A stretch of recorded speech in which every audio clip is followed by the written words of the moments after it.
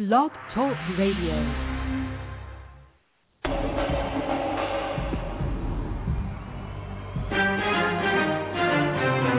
This is Our Common Ground, Alternative Activist Empowerment Talk Radio, speaking truth to power and ourselves. Who are you? You don't know? Don't tell me Negro, that's nothing. What were you before the white man named you a Negro? And where were you? And what did you have?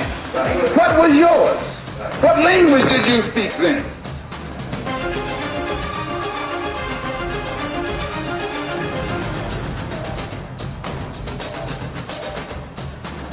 As you honor our forefathers and foremothers, I urge you to honor our living heroes. When you honor the names of Nat Turner, Harriet Tubman, and Malcolm X, I urge you to honor the names of Geronimo Gijaga, Sundiata Acoli, Mutulu Shakur, and Mumia Abu-Jamal.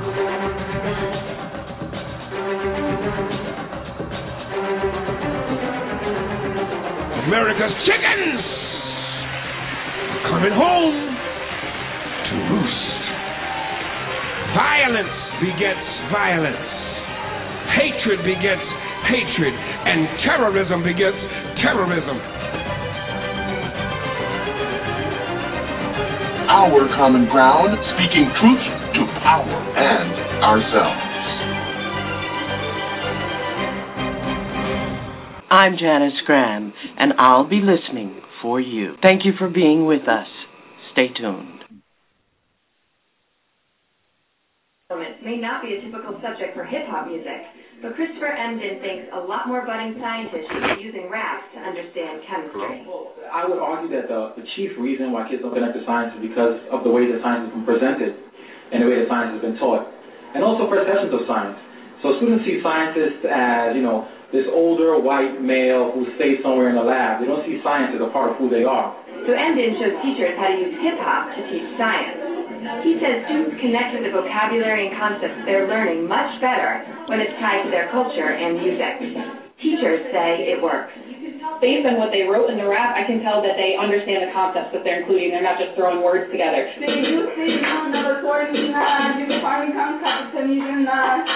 Group 11, period 4. At the Marie Curie School for Medicine, Nursing, and Health Professions in the Bronx, science is a particularly important part of the curriculum.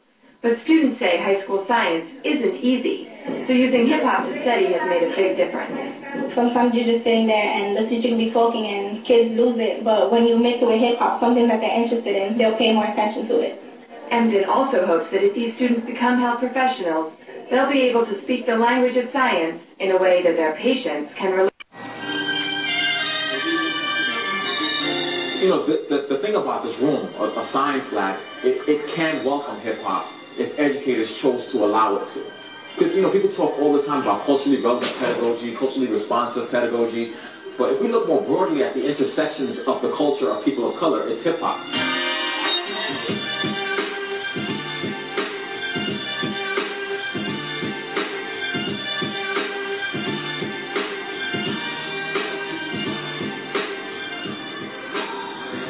Here we are at Marie Curie High School in the Bronx. To me, the fact that you have a graph piece as the entryway into the school, it just speaks to the fact that, we're welcoming who you are. And so they see themselves when they walk in every day.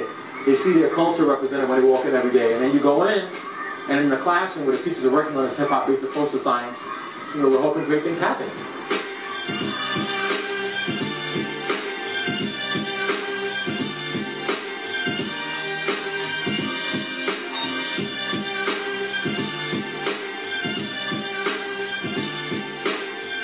The bottom line is, if you don't bring in youth culture into the classroom, you exist in a space where you're only putting in an established culture. And an established culture necessarily alienates someone.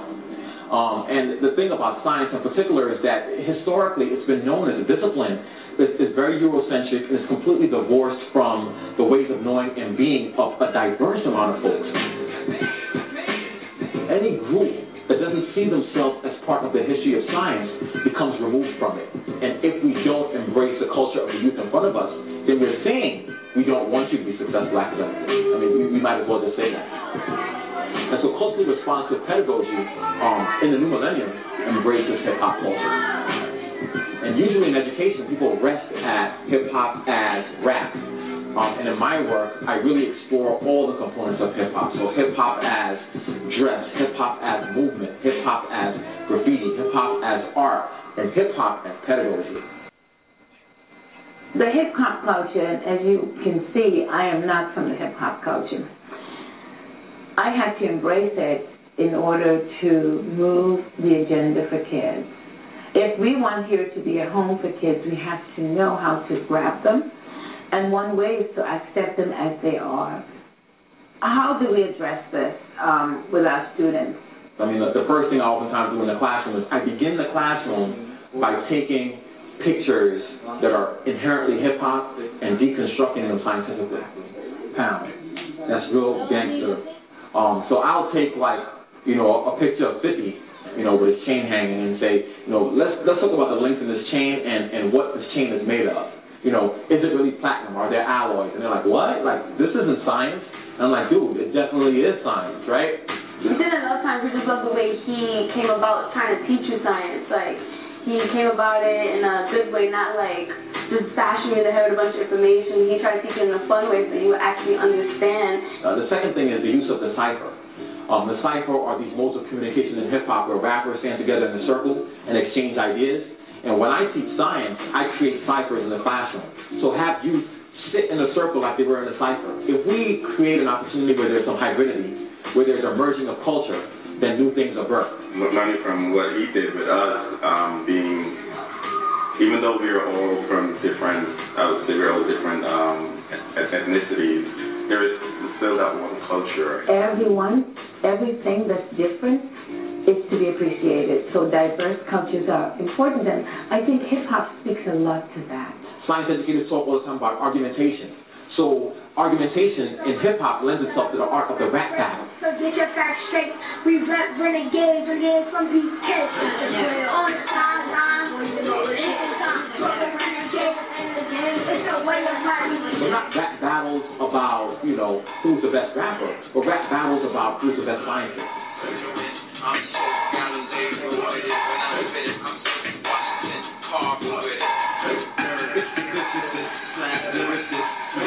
don't know if you guys remember, like, playing the music in the classroom, like, even though it's not visible, it's like symbolically. If I could hear the same sounds that I hear outside, it sort of makes science seem like it's a little bit more connected. So that's why I did it. Now, secrets are revealed. It does make everybody more comfortable, though. Yeah. It's really a focus on getting urban youth who have traditionally not been able to be successful in these disciplines to finally feel like I can wear a lab coat, and I can rhyme, and I can dance, and I can do graffiti, and all of that is all mixed together into who I am. But I don't have to extract who I am from being academically successful. I think that's the beauty of it.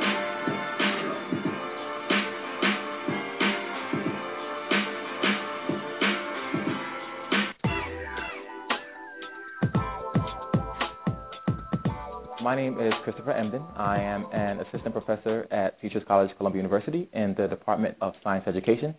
And the title of my co-authored paper with Oki Lee from the University of Miami is Hip-Hop, the Obama Effect in Urban Science Education. And the paper is really an outgrowth of 4 years of study in urban settings, trying to find ways to get youth to be more engaged in science. And so in this paper, I really focused on hip-hop and hip-hop culture. And then delving deeply into the literature, found that all the work that is done in hip-hop and hip-hop-based education focuses exclusively on either literacy or social studies. And so in this paper, I really sort of push against the existing literature in hip-hop-based education by saying it's about time we look at hip-hop more as a cultural understanding, a way of knowing and being that youth are involved in, a distinct way of talk, a distinct way of dress, a distinct sort of way of looking at the world. There are things about hip-hop culture that are distinctly scientific. The ways of communication of scientists are replicated in hip-hop. The collaboration with scientists. I always tell folks, when was the last time you saw a scientist write a single-authored paper? They're all co-authored. This connection between experts in a field in describing their experience is purely scientific but it's also purely hip-hop. The notion of observation as a key tenet of science. I mean, rappers all the time base their raps based on observations of their life. And so hip-hop, in a sense, is so attuned and so aligned to science that, as educators, we have to be more aware of the fact that we can use this tool to connect youth to the discipline. When those effects are prime, write the problem needs to get to repeat effects can be combined for extrapolated forms. And then also the Obama effect. And so, the question always is, what is the Obama effect? And there's been some scholars and researchers that have looked at this idea of the effects that the running for office and subsequent election of President Obama has had on people from various urban settings. What is it about Obama's presence that has had an impact on people? And people oftentimes connect to him because of his African-Americanness, some for his biracialness. But I find that youth in urban settings connect with President Obama really because of his hip-hopness, so his exhibition of certain hip-hop type characteristics. And this could be superficial to the fact that if you ask him, he says, he has Jay-Z or, in his iPod, but also distinct sort of ways of talk and dress. The fact that over the course of the primaries he gave, Michelle Obama a pound, or when he was being critiqued, he dusted his shoulders off. And so these sort of really, fine, not really overt exhibitions of hip-hop characteristics go over the head of the layperson. But for youth who are immersed in hip-hop, they say, wow, this dude is down with us. If they connect to President Obama and the fact that he's sort of a key figure in the political sphere, then maybe we can use his presence to open them up to new worlds beyond the local worlds that they're embedded in.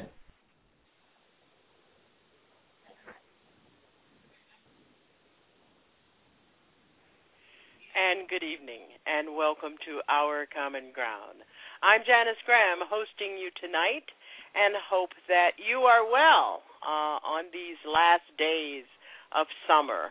Fall has entered the atmosphere here in New England, and we are enjoying a stiff, breezy, not yet chilly, but knowing it is not summer. Thank you for being with us here at Our Common Ground, and if you are listening either on a smart device or your computer, you want to join our chatters in our chat room, you can come to our blogtalkradio.com / that's going to the right, OCG. And thank you once again. Tonight we are going to be with our guest, Dr. Christopher Emdin. He is an assistant professor in the Department of Mathematics, Science, and Technology at Teachers College, Columbia University, where he serves also as Director of Secondary Education Initiatives at the Urban Science Education Center. And we will tell you more about him. And our discussion is going to be centered around tonight this familiar frame in the African-American education discourse that African-American children score lower on standardized tests, graduate high school at lower rates, and are considerably more likely to be suspended or expelled than the general population. And here at Our Common Ground, we have had ongoing discussions about how we can engage our children, how we can become more innovative in attracting them to excellence in education.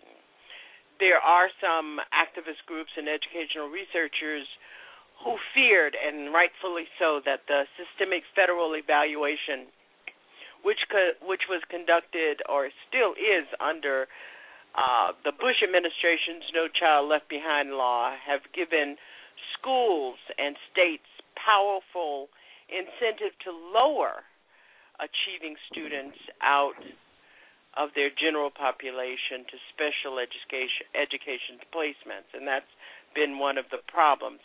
And then there is a discussion that we have had more than 1 million times at Our Common Ground, and that is the practice of pushing struggling students out of school to boost test scores for higher federal funding. But there is something else, and that is the imperative that we face in fashioning and framing a more effective, out-of-the-box, innovative, culturally competent model of education for our children. I mean, I know a lot of you are engaged in what Mitt Romney said yesterday and what the president might say tomorrow and what the talking heads are saying. But I am encouraging you that that game is over. And where we missed the train, where we forgot to get on or even buy a ticket at the inauguration of our first African-American president, was to be prepared to insist on the transformation of educational strategies and models so that our children can effectively be educated and especially get engaged in science and technology, because that is where an educational investment is going to pay off for this future generation. And thereby, here at Our Common Ground tonight, we have asked the author of the book Urban Science Education for the Hip-Hop Generation, and he is also a columnist for the Huffington Post, where he writes the Emden 5 series.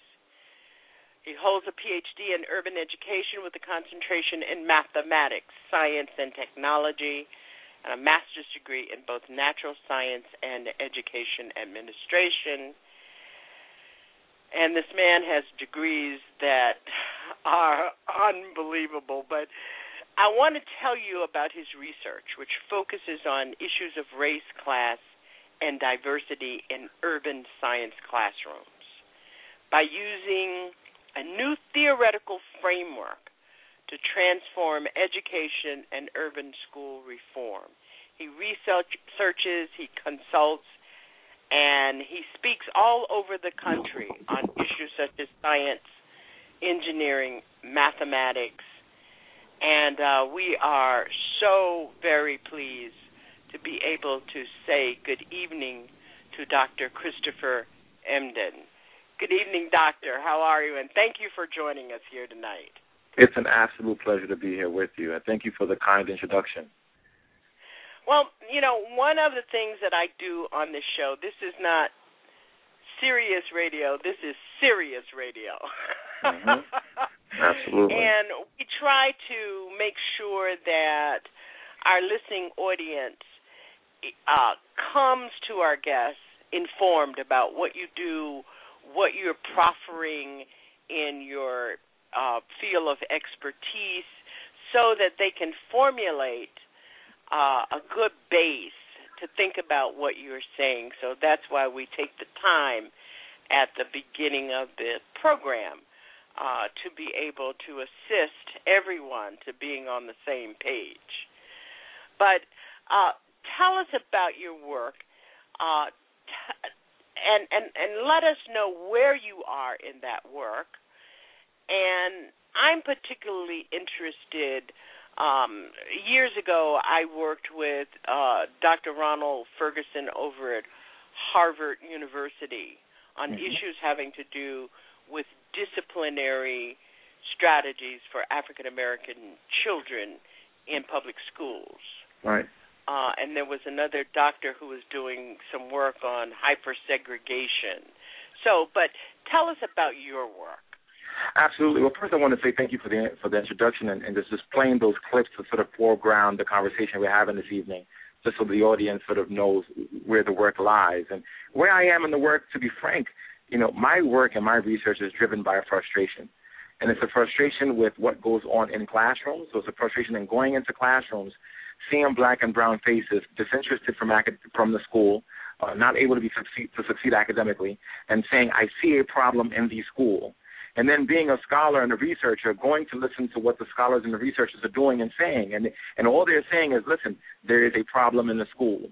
And then I go and listen to the politicians, and the politicians are saying there's a problem in the school. President Obama is saying that educational inequity is the civil rights issue of our era. Mitt Romney is saying that education issues is the civil rights issues of our time. And what we're doing is we're spinning our wheels. Everybody's describing the fact that there's a problem.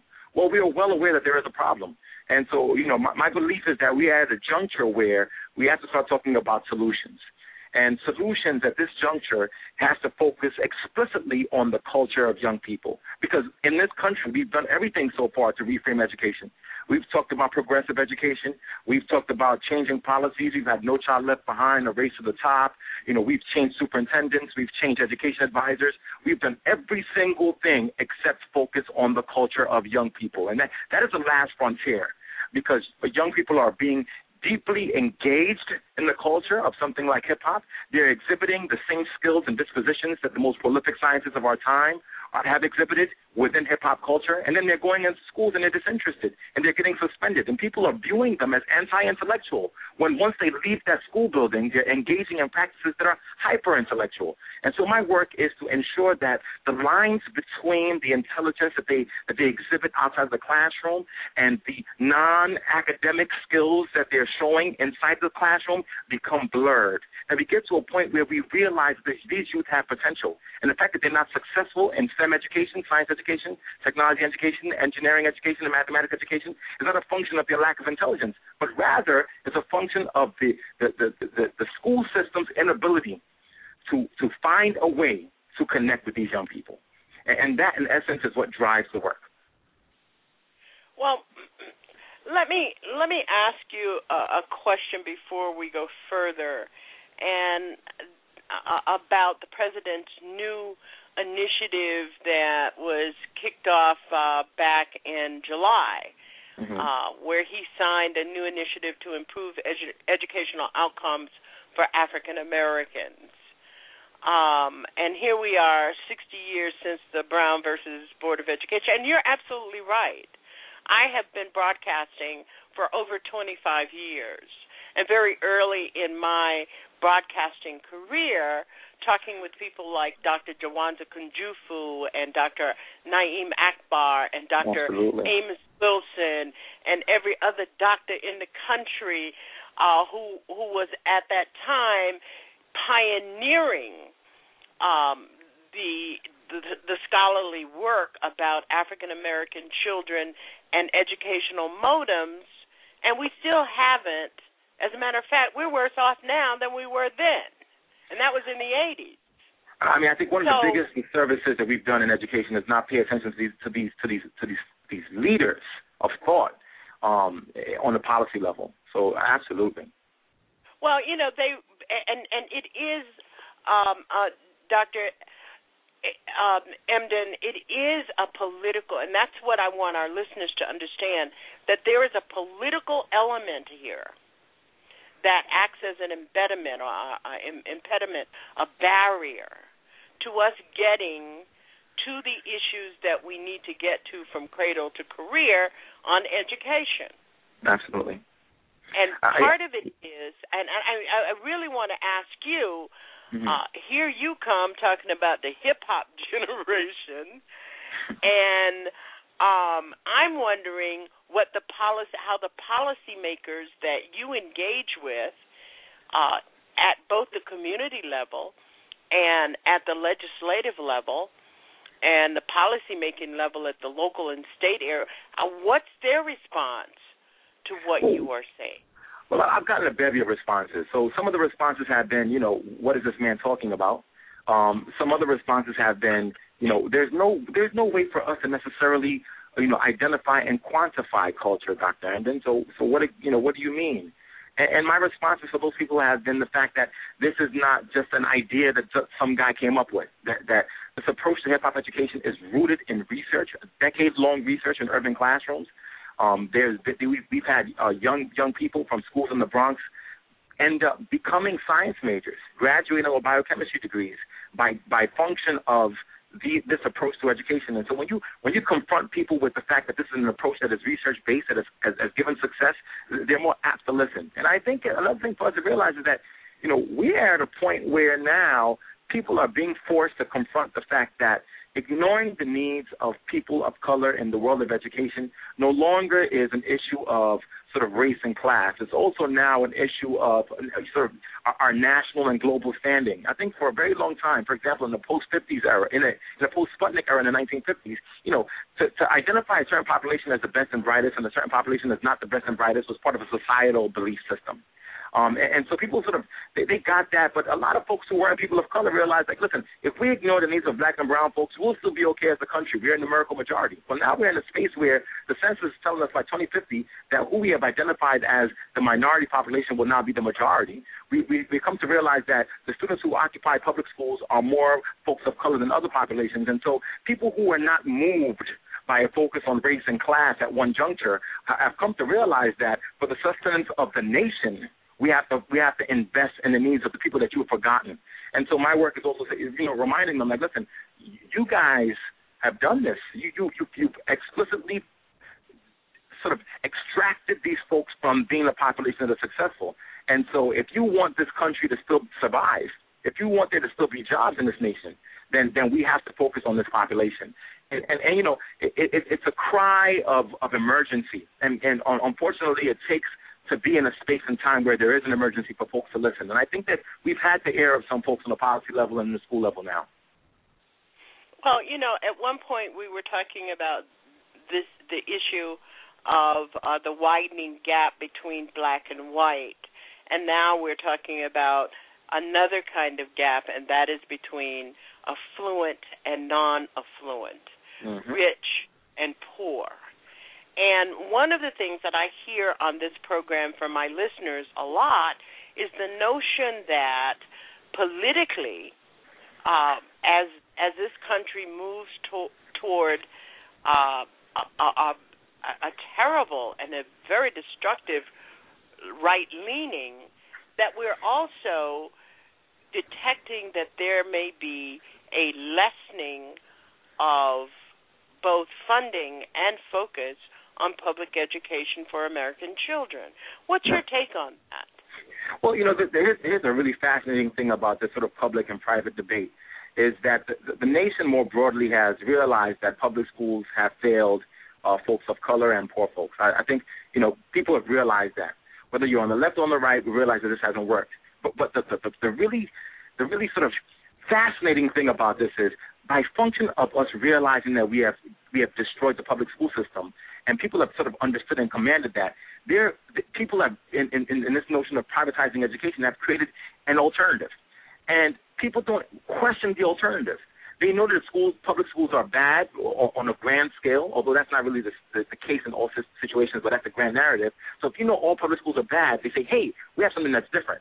And we all start running like crazy people to what's different without realizing that what's different is just another form of oppression in schooling. So a lot of folks who have been frustrated with the public school system have been bamboozled into expecting that a new charter or privatized system will be one that will be successful for youth of color, when in reality it's a different form of oppression. And this is not to say that all private schools are bad. It's not to say that all public schools are bad. But the reality is that if neither of those forms of schooling focus on the culture of people of color, then we're going to have the same results. And this is what brings me to hip hop. This is where hip hop becomes the theme that we generate, because it is the largest cultural phenomenon of our time. It is a culture. It is not a music. It's not a choice for people to be in hip hop. Hip hop has been used by this nation to actually go overseas, to have folks who don't like people from the United States as a way to sort of to temper the tension, because they like the culture that's produced by the people within this country. And so hip-hop has become the voice for the marginalized. It's a way of dress, a way of knowing, and a being, a way of interacting that a lot of folks who have been marginalized from success in school have embraced. And so because it's become this wide swath in which we can sort of capture the imaginations of such a wide array of young people, it's now become the theme through which we can transform education. Well, let's talk a little bit more about the hip-hop culture. Dr. Mark Anthony Neal, who has been a friend as well as a guest on this show, has been trying to form my brain around this whole revolution of hip-hop. And one of the things that gets in the way, and I'm sure many of my listeners who are listening to the show tonight and listening to you will offer the following, that at the emergence of hip-hop, of rap music, there was such hostility within our own community about what that music meant and the direction in which it was going, that some of us didn't pay very close attention to when hip-hop entered the scene and how it transformed where we were at this fork in the road, or even a juncture of hip-hop and rap. So we get it confused. I mean, when I get ready to go and file for my Social Security and I'm in the line and want to talk about the difference between rap and hip-hop, I am even at a place where, and Michael Eric Dyson, Dr. Michael Eric Dyson and Dr. Cornel West have all been friends of this program for many years. And I get confused about trying to explain what this revolution is all about. So let's talk about it in the context of the music and the rhythm. And then we can talk about it in the context of the message. Absolutely. And then we can talk. I mean, a lot of people who listen to this broadcast are people who call up and they're complaining about the swaggy pants, and they're complaining about the short skirts and the purple eyeliner and the whatever else is going on. And I have 2 grandchildren and a daughter who all have been growing up in this hip-hop culture, and sometimes I'm caught unaware of what it really means when I observe some behavior or hear some discussion. So bring us along. I will do my absolute best. So what we have to recognize is that hip-hop on its own is a culture. So hip-hop is the evolution of the culture of black folks in America. The roots of hip-hop is the black church. The roots of hip-hop is wading the water. It's a Negro tradition and spiritual. It's the anti-establishment ethos. Hip-hop is the contemporary interpretation of how the slave had to recreate a culture so that they can deal with the oppression at the hands of the slave master. So hip-hop culture is black culture. It's just how it's evolved over time. Rap is an artifact of hip-hop. It's a thin slice of the complexities of hip-hop culture. It is, the way that young people have been able to find a voice by talking about their expressions over beat and rhythm and with rhyme. But if rap did not exist, this is the best way to explain it, that if rap music did not exist, there still would be hip-hop culture. Rap music has been the most visible. It's become the most commercially successful, or in some cases the most colonized form of hip-hop culture, but it is but one thin slice. And once the audience starts to realize that what you see in young people today is not a function of rap music. When you see young people who are angry and who are frustrated, that's not a function of rap music. Rap music becomes the way in which they tell that story. But in fact, we should be happy we have rap. Because if young people didn't have a voice to express their frustrations through rap music, their frustrations will be expressed in so many other different ways. There will be at some point a form of expression anyway. We're lucky that we have created a mechanism for them to be able to have some voice. And so what I want the audience to recognize is that hip-hop is an evolution of our culture. And we cannot shun hip-hop because what comes out of it is sometimes negative. What we have to do is embrace hip-hop so that what comes out of it can be the negative as well as the counter-narrative to the negative. And so once we're able to do that and we're able to embrace hip-hop, then we get to a point where we can see new possibilities. I tell folks of color all the time, especially folks of color who are of an older generation, that you cannot afford to be a person that advocates against rap music. or against hip hop culture. You can't afford to do that, because if you as a person from the older generation is rallying against the culture of the young people, then it means that you are acquiescing with the dominant narrative that says that people of color should have no voice, because hip hop is what's providing that voice. And so the chief distinction is that rap is a thin slice, and then we get into the different nuances of rap. What are the pillars of hip hop? What is it about graffiti that shows the artistic intellect of our people? You know, what is it about b-boying, breakdancing, movement, and verb that actually exhibits a certain science-mindedness? What is it about the roots of hip-hop, the 5 percenters, the fact that they merged, they created actual mathematical and scientific symbols as a way to display what was going on in their lives? You know, what is it about that culture that's beautiful, that's being closed by the corporate forces that are distorting the messages of hip-hop and then selling the older generation these distorted messages so they can counter their own, so they can counter those who are their ancestors, who are the next generation? Well, it also has to be our giant powers to be able to transpose our own lives into the future. For instance, when I'm a child of the 60s, and there was nobody like Isaac Hayes, who in my generation was a rapper, and Marvin Gaye, who was a rapper. And even if you think about it, the Temps and the Four Tops, Smokey was a rapper. Absolutely. You know, but one of the things that we haven't done is to transcend the style transformation. Mm-hmm. And I think that we need to do that, because one of the things that I'm a big proponent of sharing 60s culture, my culture, with young people. I love it that my grandchildren love James Brown, and they love Michael Jackson, and they absolutely adore the Temptations and learning to do the steps.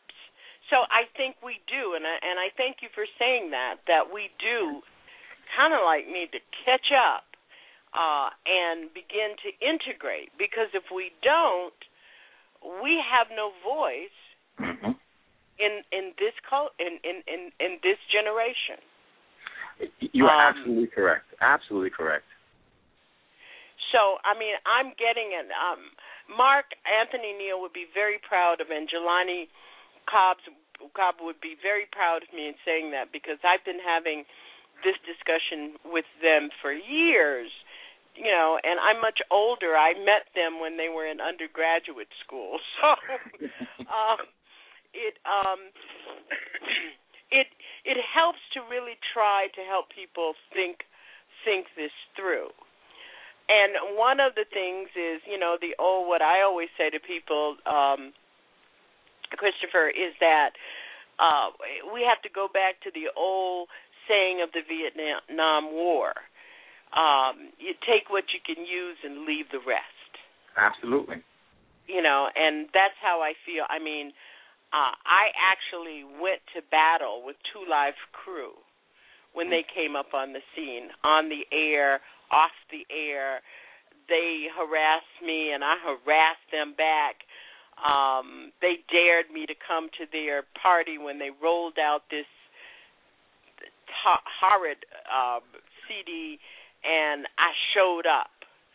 And I brought the press with me because I thought that what they were doing was harmful. But at the same time, that's only one group. Right. Right. For one thing, first of all, that's only one group. But second of all, that's also needed. One thing that I want to sort of, and I'm saying this because you mentioned that we're speaking to an audience that may be a sort of wider age range. You know, one thing you have to realize, when older folks critique contemporary hip hop music, and I hate to sort of blame folks, but you know, we are all partly responsible. Because hip-hop culture is birthed from a newer generation. What culture exists without ancestors? What culture exists? What young person can grow up and be a fully actualized person without adults in their lives to guide them in the right direction? And what you described by sort of drawing those connections back to Isaac Hayes, drawing those connections back to James Brown, drawing those connections back to the Lost Poets, what you're doing is you're giving hip-hop parents. The hip-hop generation has no parents. Now, a parent can either be a person who's like, listen, you're going to go out there and you're going to do what you want to do, and you learn the hard way, and if you fall, you fall, and I'm not so worried. But a true parent, a true teacher, is one that says, this is what you're doing, but let me show you where you come from. And as you're doing this and you're using this culture, and it's a beautiful thing, let me tell you where you're going the wrong way. Or explain to me where it is that you're trying to go next. And so some of the flaws of the misogyny in hip-hop, the hyper-violence in hip-hop, some of it is reflective of the environment of the artist, of course. Some of it is also glorified versions of the violence that they see. And sometimes the fact that is hyper-visible instead of the other narratives in hip-hop is a function of the fact that our older generation have failed us because they've refused to take us on and teach us through our new culture. And so when part of the blame for the sort of hyper-commercialization of certain forms of hip-hop, the responsibility for that is the corporation and the fact that they've sort of colonized versions of the music. But we are also to blame because we have let our young folks grow up and we have not taught them. And we have not shown them where their ancestry came from. And we have not taught them how to use the powerful tools that they have developed effectively. Mm-hmm. I'm so glad that we're having this conversation. When my daughter was in the ninth grade, she ran for president of her class, and her theme song was this song, "It Takes Two to Make Things Go Right," or something like that. Oh, yeah, Rob Bass and Easy Rock. Yeah, I really didn't get it, even though I was recording the music and the whole thing helping her, and I didn't get it about that song. And I listened to it about 4 months ago, and I totally got it. Totally got what it related to about running for president of your ninth grade class. Totally got it. And I think that we have to put in the time.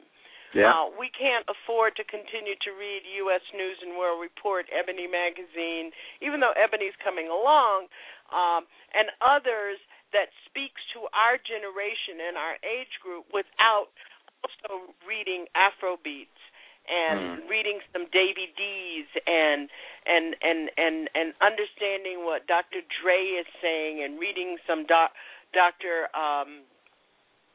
Mark Anthony Neal and Jelani Cobb. And, I try to every Saturday night have lots of younger people in that generation who are scholars, culture critic, who are part of the hip-hop generation. And I try to read their stuff so that I can do and I think it's real important to transpose. Absolutely. So I hope people are getting the message that this is a culture. It is a belief system. One of the things that I love about the hip-hop generation, and you spoke to it about some of the music, even though it is harsh, music is only one part of culture. Absolutely. So the other is that it's some of this in this culture. It's not the music you hear on the radio. It's not the music you hear blasting from people's cars. Some of the drums, we have to learn. I'm sorry to get so heavy on you, Dr. Emden, but I appreciate it. I came to speak and also to learn. The drums, the swagging pants is an utter beating of the drums of our time. They are saying something to us, and you just hit it. You just said that that in many ways we have failed. And one of the ways that we have failed is to allow our children not to allow school boards and continue to elect political figures who have no interest have no competence. One of the things I'm so afraid of with this Mitt Romney is a dumbass. He knows nothing.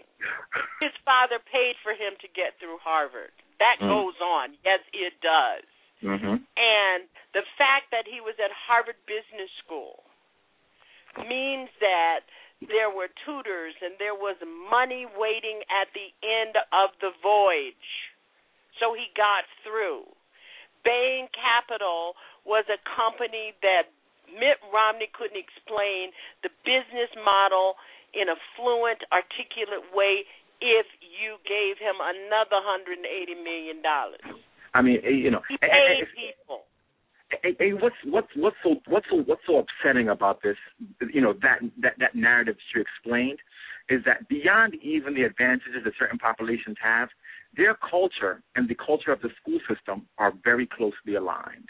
So you have folks who are rooted in a way of knowing and being that requires writing text, giving text back, you know, give you information, give you a certain type of written assessment. That their ways of knowing and being in interaction from the time that they were young people until the time that they grew up was along these same lines. And our people and our young people, particularly youth who are in urban settings, come from a different way of knowing and being, a more communal way of knowing and being, right? Where our interaction on a daily basis is through call and response. If you're from the housing project, somebody calls you from the window on the first floor, you reach out to the 10th floor, you don't use the intercom. You have certain codes, certain things that you say that people know where you are. You know, we move as a people, focus on oral tradition.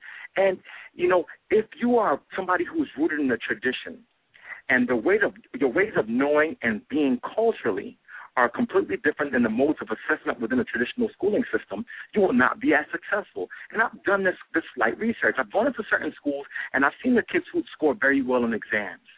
And they score well on the written exam, on the standardized exam at the end of the year. And then we say, let's expand the assessment just a little bit.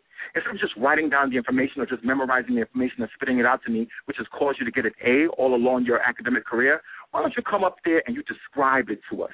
Why don't you tell us a story? Why don't you create a narrative? And the kid who gets an A all of a sudden starts getting an F because they are no longer being assessed based on the fact that they can soak in information and spit it back out. Our young people actually have a more complex ways of knowing and being. They make connections. They use metaphor. They use analogy. They tell a story. They describe a process. Why does the assessment of intelligence have to be of a way that is only specified to a distinct population? And this is what I'm doing by using this hip-hop-based approach to education, that if we expand the assessment, we start uncovering the brilliance of our young people that all along we've been told don't do well.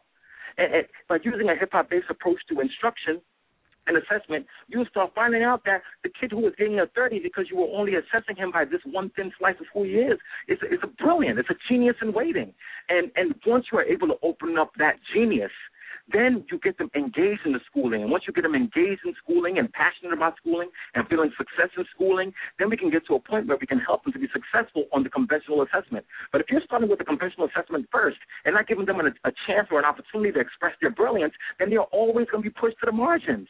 And so infusing hip-hop into education is not just a novelty act. It's also a way of expanding the assessment repertoire, expanding the instructional repertoire so we can allow a different population to finally see the fact that they are intelligent, because we know they're intelligent because of the things that they're doing within hip-hop culture. Wow. You're listening to Our Common Ground. Our guest tonight is Dr. Christopher Emdin. He's an assistant professor in the Department of Mathematics, Science, and Technology at Teachers College at Columbia University and the author of Urban Science Education for the Hip-Hop Generation. We're going to take a break, and when we come back, we'll talk more about him, especially focusing on how we engage our children in science and technology. Our number is 347-838-9852 if you'd like to talk with him. And 276, I see you on the board, and we'll take your call when we come back. I'm Janice Graham, speaking truth to power and ourselves.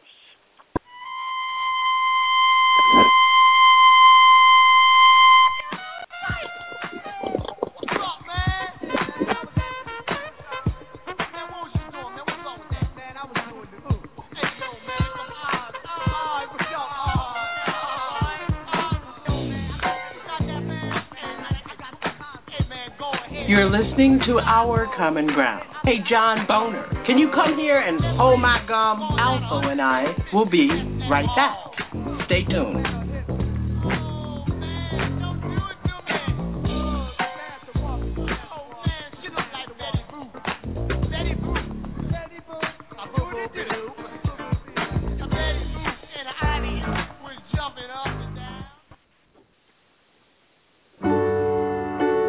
Look around you.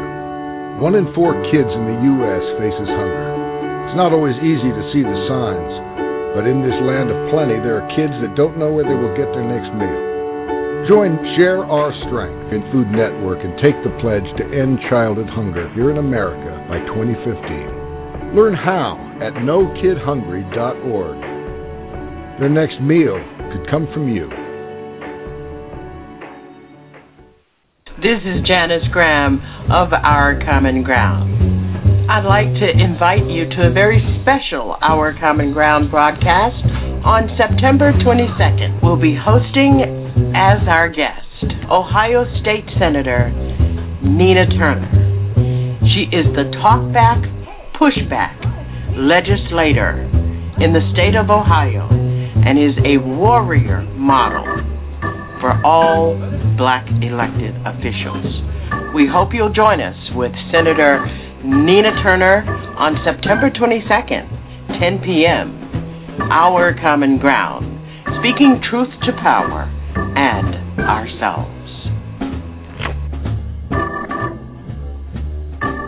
I'm Janice Graham, and I'll be listening for you.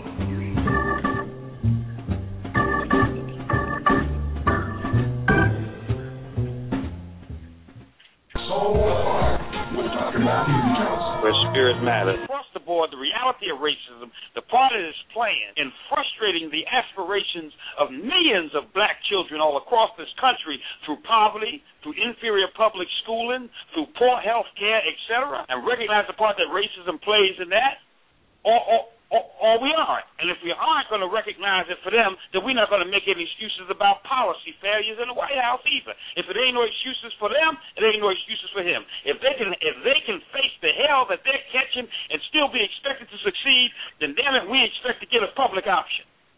And we expect to see some social justice. And we expect to see something done about the plight of the poor. Don't give me that the economy is too bad. You know why? Because we got no excuses. Because it's a zero-sum game. We believe.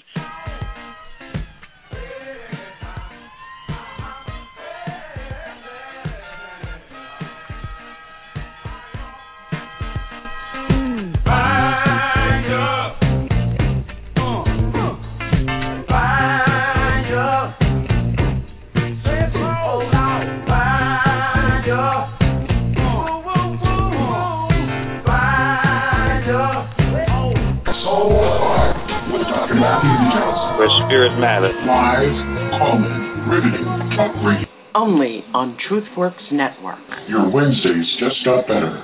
Soul of Fire with Dr. Matthew V. Johnson, Wednesdays, 10 p.m., where spirit matters.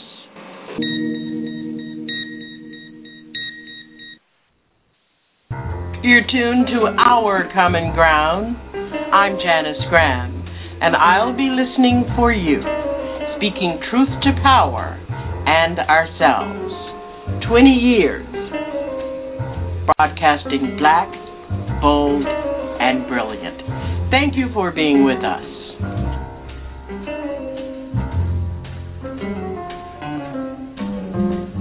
Hey, Daddy, what that there? And why that under there? And oh, Daddy, oh, hey, Daddy, look it over there. Hey, what they doing there? And where they going there? And Daddy, can I have that big elephant over there? And we're glad to have you with us here tonight at Our Common Ground with our guest, Dr. Christopher Emdin. His research focuses on issues of race, class, and diversity in urban science classrooms and the use of new theoretical frameworks to transform education and urban school reform. And Dr. Emdin, we are so very glad to have you. And I do want to talk to you about what all this means and how you frame all of this, this new style of reform for our classrooms and what it means for teachers, what it means for students, and what it means for parents. Because one of the things after reading some of your work, and I read with great interest your blog, and for those of you who want to go to Dr. Emdin's website, it's Chris Emdin, ChrisEmdin.com. And he does have a blog site, and if you would like to engage in some of the very intriguing subjects on that blog site, please do. Because for you out there, don't forget that people who are doing this work are up against the wall. Nobody wants to see Dr. Christopher Emdin come talking about some using hip-hop generation and explaining it as a hip-hop culture, and they want black children to do, just like they want you to do what they want you to do. They'll suppress your vote. They will fire you from your job. They will kill your spirit and expect you to perform. They'll do the same thing to him.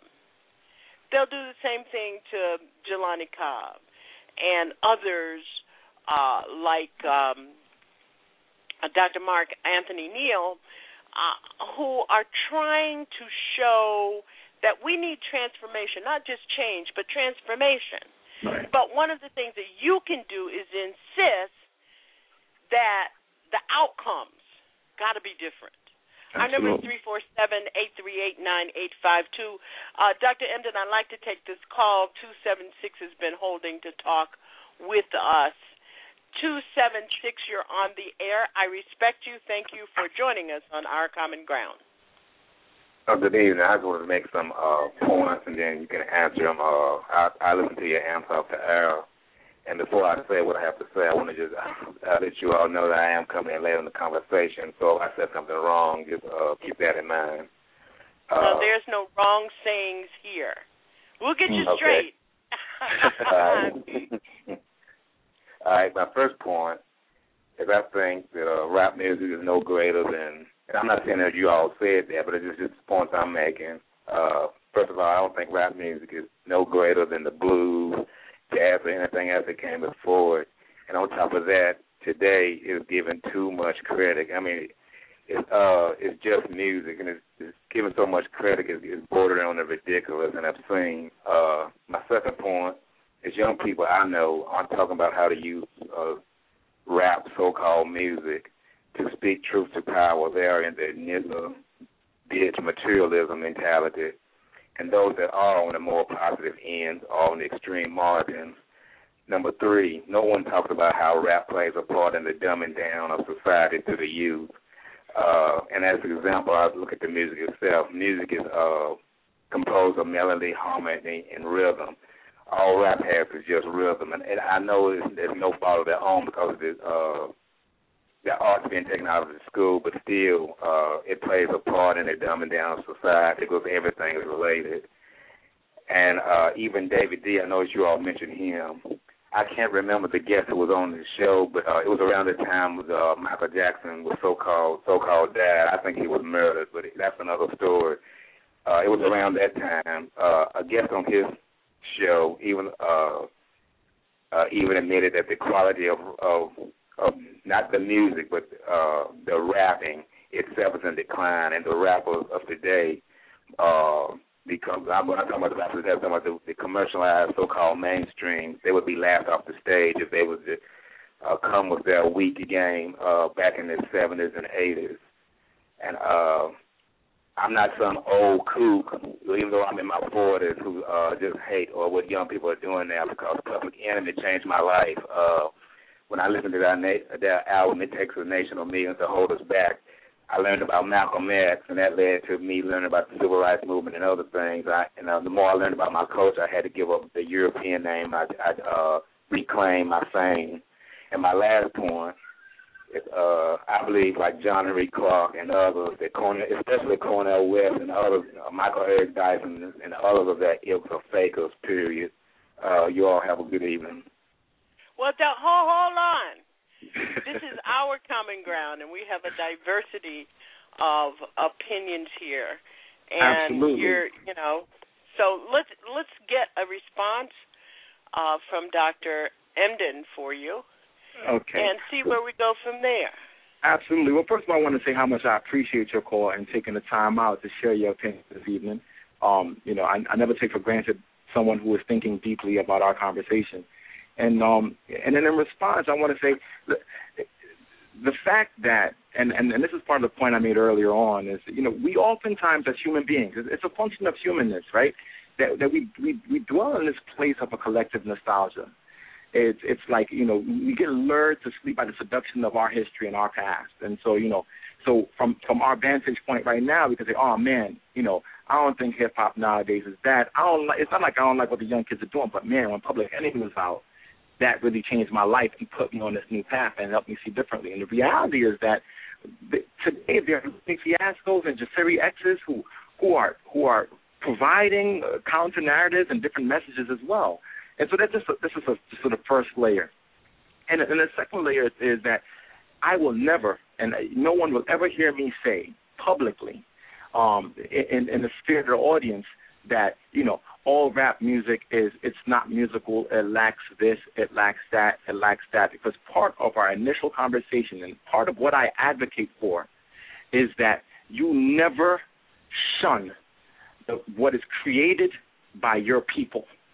When we get to the point where we start dismissing an entire genre or an entire culture based on what somebody told you should like or should not, we should start questioning whether or not it is our true opinion or whether or not the images that record companies have marketed to us about the negativity that's inherent in who we are is being sold back to us, and unfortunately we are believing it and reading it and perceiving it. I don't advocate for all hip-hop, but I also do realize that the messages that we're being given to dismiss the entire culture or the entire artifact is flawed. And then thirdly, I agree. Rap ain't hip-hop. I say that every opportunity I get. Rap is the chief artifact of hip-hop. But when we start saying hip-hop is bad, instead of saying some rap music is bad, then we have to start looking at ourselves and saying, what are we saying about our own culture? Are we saying our own culture is bad? And so those things, have to be put into question. And we haven't even gotten to the point where, today we just laid the backdrop. You might have to invite me back. Because, now that we've talked about this larger landscape of valuing hip-hop, what I want to focus on is how can we use it in classrooms. And I'm not just talking about, rapping the text. I've done that work. Kids can rap the science table and memorize it. I'm not just talking about that. I'm talking about introducing the complexities of blackness through hip-hop culture to transform schooling, training teachers differently, educating young people differently. And I argue that I can't do that without hip-hop. And so with all due respect, brother, and with complete appreciation for your stance, I would have to disagree on the fact that hip-hop does have value. Rap is music. In fact, rap is literature. And rap is not hip-hop, but I will never throw away the baby with the bathwater, that hip-hop is still powerful, it's still alive, and it's still transformative. Absolutely, sir. First of all, I never did say that all rap is garbage or whatever. What I said is those people that those young people that I speak to on a constant basis, they're on the nigger, bitch, extreme materialism mentality, and those that are positive are on the extreme friends, and that's just a fact. And the fact that the music is I didn't say it wasn't music, but it's not music in the traditional sense. It doesn't have harmony, rhythm, and melody. All it has is just rhythm, and just going by that definition, it's not music. I didn't make up the definition, but that's what the definition of music is. And I'm not throwing out the baby with the bathwater. I'm just throwing away the bathwater. Well, let me say something to you, caller, because I hear you, and one of a premise that we have to embrace is that education is a community process. And one of the things that you and I have not done is to engage the young people on the street in an academy to give them the foundation they need to rap about what is important and what will be empowering to them. Just like you said, Public Enemy saved your life, teaching you Malcolm. Everything in our lives has changed over the last, I admit it, I'm 62 years old. Everything has changed since the day I was born. And I'm also a musician. And the form of music, especially in African American created music, has changed from one generation to the other. If you think about blues, there were essentially 6 forms of blues, just as there are probably 26 forms of hip-hop. Some of them were singular instruments. Some of it had no instrumentation at all. So when you think about people like Billy Eckstine, Dorothy Dandridge, Nancy Wilson, when they sang a cappella, that was a new form inside an existing music form. So I think we have to begin to do this. And one of the things that I suggest, this is Alternative Activist Empowerment Talk Radio, and we go beyond the rhetoric. And one of the things that we have to do is to make sure that in our community centers, in our schools, there is a way for our children to find the richness of themselves rather than to just mimic what everybody else doing, talking about the niggas and the bitches. You see? I absolutely agree on that, because I especially appreciate your remark about the blues, because before the corporations back then, and you can learn this from The Death of R&B by Nelson George,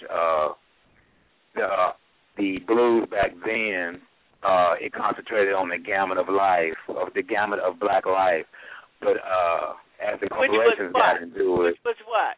Which was, let me stop you for a minute. Which was what? You know, we talk about the good. It was the good, the bad, and the ugly. Yeah, but if you let me finish my point, but as the corporations got into it, it excessively concentrated on sex, and especially illicit sex. And if you look at that example, then look at rap, you'll see the same thing. That's all I'm saying. I'm not saying it's all bad.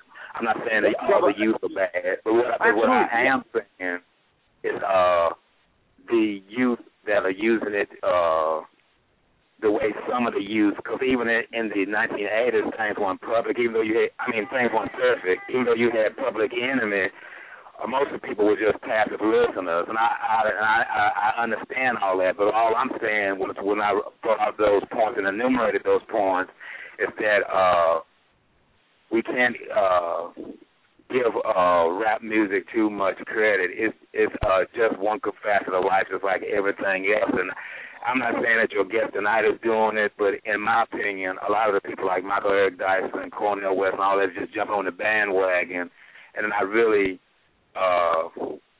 concentrating on the entire picture, and basically they're just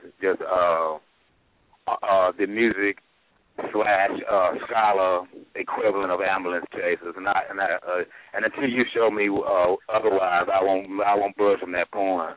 Well, what I intend to do is, first of all, say that we don't disagree, and I'm also presenting you otherwise. And so you said unless you're proven otherwise, and what I'm intending to share with you is that this is the otherwise, and the otherwise is when we take hip-hop culture. First of all, you also made a lot of points. We agreed on the fact that what we see in hip-hop is a function of the commercialization of the hip-hop that's being sold back to us. So we agree on that point. And what the otherwise is the work that we're doing, which is introducing young people. We have a project that's going on now where we have a world-renowned rapper, Jizza from the Wu-Tang Clan, who's met with a world-renowned scientist, Neil deGrasse Tyson, when we're meeting with world-renowned music producers, hip-hop music producers. And yes, rap is music because I'm not functioning on a Eurocentric definition of what music is. Music is what we create.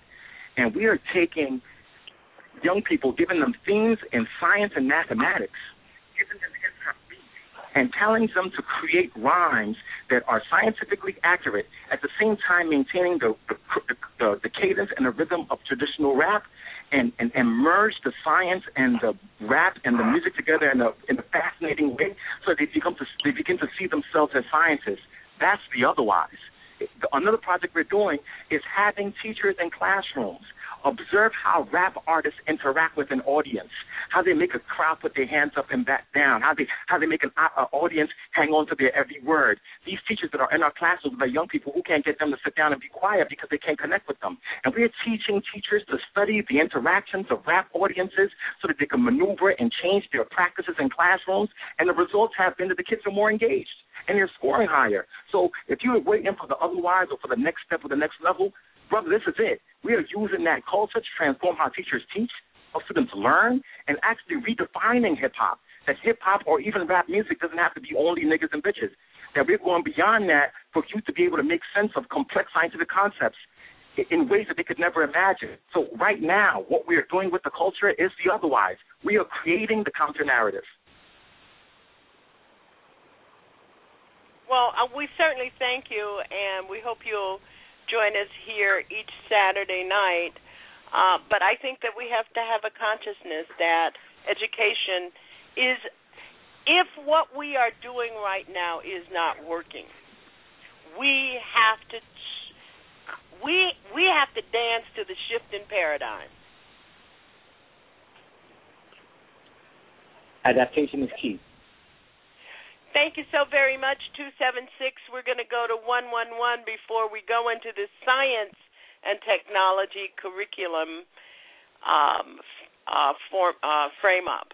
111, you're on the air. I respect you. Thank you for your call. Well, thank you, Ms. Janice Graham and Dr. Emden. A wonderful show, dialogue, and it's message. India Declare, the India Declare Show, broadcasting Monday through Friday, 11 a.m. Thank you for joining us, my dear sister. You are too kind. You are too kind, Miss Janice. I just have a couple observations, okay? And I'll give you, Dr. Emden, like just a little tiny backstory synopsis. I mean, to me, that's what I'm learning from this dialogue. And as Ms. Janice Graham said, you know, there are people who need to come along. I'm one of those, okay?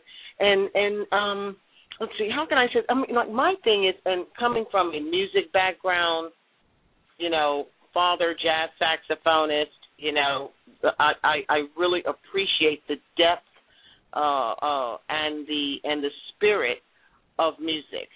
And its creation and the texture, the varying textures of it, and its eternal richness. With that said, I suppose that my thing would be, I would hope that as you two are speaking, and as your caller just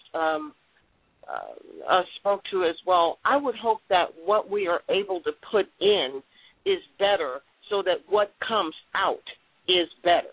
And, you know, I know that we are, like, in this transition phase. As Ms. Janice Graham just said, we are dancing to the shifting paradigm. You guys spoke earlier about we need transformation. And I guess my question, Dr. Emden, is, isn't that transformation an internal process? In other words, like, are we looking externally for the transformation or someone to come and help us transform? And isn't an organic, authentic transformation an internal process? And if we get better in, then won't we get better? I mean, my thing with, and I say I'm not necessarily, like, I don't really follow hip-hop that much, like, you know, I'm more of a talk news, like, nerd. So I just, you know, I don't, like how some people say, well, that song changed my life. I don't have that story. So my thing is, like, what turned me off was the anti-female stuff and the hyper super machismo. And I know that there are boardroom decisions that say, give me more bitch, give me more hoe, tart it up, thug it up. So I get that, but I guess what I'm needing is that when you guys speak, we need transformation. Isn't that on us? I mean, I can't look to anybody outside of us to do that work. Would you agree with that? I think it's when you talk about whether it's an internal transformation or it's an external stimuli that activates it, that it's not either or, it's and both. I think that there is some work, absolutely, that there is some work that needs to be done internally, deep in the souls of black folks, to see themselves as other than they've been told they have been, and that internal, deep psychological, psychosocial work must be done. But at the same time, in order to activate that process, we have to provide the appropriate external stimuli to get into action. And sociologists talk all the time about this intimate relationship between structure and agency, that the structures that play in any social sphere impact the agency of the participants to act. So if you manipulate the structures externally, if you manipulate the external stimuli in a way that it's favorable enough to change something inside, then it activates the internal mechanism. And then we have both going on. But if we wait to say, let's wait till it's internal, or let's just rest only on seeing what the external does, we will get nowhere. We have to get to a point where we provide the external phenomena, and we keep manipulating those external phenomena until the point where that structure enacts the power to act of the participants to activate something internal. I am completely. That was such an aha. I am in complete concurrence with that, and what you are articulating and describing is what gnaws my craw, and I scream about it on the air. Because what you just described requires a depth of engagement, not just passive engagement. What you just articulated requires to be really into it. You know what I mean? Absolutely. And anybody who knows my work knows that at the same time that I advocate for hip hop and focusing on youth culture in more nuanced ways, I'm also an intense critic of a lot of folks who fall under the umbrella of rap pedagogy. The gentleman who called earlier, although he mentioned some folks who are iconic in the world of hip hop education that I extremely respect, there are a lot of other folks who say, hey, this is new, this is popping, kids are rapping, let's go with the trend. This work is not superficiality. If I wanted to pick an area of research that was aligned to the work that I've been trained to do, I'd be doing work in physics and chemistry. I'd be sitting somewhere in the lab, work. If I was supposed to do what my heart was and what my mind has been trained to do, that's what I'm doing. This work that I'm doing is not by choice or by trend. It's by what is necessary, and that does take an intense, in-depth focus on hip hop, a deconstruction of the experiences, taking the good, the bad, and the ugly, welcoming it all, finding out what you can tease out of that, and fashioning that to make new possibilities. You are absolutely correct. Superficiality, the time for superficiality is over. The time for saying, I'm going to use hip hop because it sounds is over. What things like Professor Neal is doing, that repositioning blackness and repositioning hip-hopness, that's where we need to go. And that means that in some respects we have to say some folks who are doing, rap pedagogy and are on the bandwagon, they have to get kicked off the bandwagon. Because right now it's not about name, it's not about self, it's not about me. It is about the generation of scientists and mathematicians that we're letting fall by the wayside. Look, Dr. Emdin, thank you so much. I am new to your expertise. However, I look forward to engaging with your work. Again, what you are describing and articulating and creating such a beautiful and intricate visual for your listener requires a serious, disciplined engagement that is ongoing. And I thank you, sir, for doing the work and for being able to answer that call, as you described, to bring us along, as Ms. Janice Graham described. Great show, Dr. Emdin, and thank you so very much, sir, for your work. I look forward to engaging more. Thank you, so much for the call. Thank you. Thank you. That was Miss India Declare. She brings it real raw and right now, 11 a.m. to 1 p.m., Monday through Friday, at the India Declare Show. Dr. Emden, India made my point exactly. And I think that the work that you are doing directly addresses, challenges the outcome, the challenge of new outcomes that we need in our schools. So tell us about how does the intersection of education and the hip-hop generation work? How does that work? So it works on multiple levels. I think that we can't focus only on the student, because if you just focus on getting the students engaged and you don't have the teachers engaged and they don't have the appropriate tools, then we lose. It also requires a shift in policy. And so the work that I've been doing has been multi-layered. The first layer has been showing young people, because I'm a scientist by training and I'm focused on STEM education, is showing young people that they have the same skills, dispositions, attributes, talents, intelligence as the most brilliant scientists of our time, and they just don't know it. And that by virtue of being in hip-hop, they have those skills. So that's the beginning phase of my work. So I go to a young man who's a rapper who is describing his experiences in his neighborhood in a beautiful way, and he's written these detailed raps, and he's used these complex metaphors and analogies, and then he goes out there and he performs this rap, and he sees himself as anti-intellectual, but he sees himself as a hip-hop artist. And I say to him, do you know that by virtue of sitting out there and describing what you saw every day, that you have keen observation skills? And every field scientist needs keen observation skills. Do you know that by the fact that you created and crafted that rap, and it's so detailed, that's actually analogous to the skills of the scientists who are recording evidence of their research? You know, do you know by the fact that you are making those connections using metaphor and analogy, those are the same kind of skills that Einstein used and Newton used and Galileo used in order to shift the paradigm in science?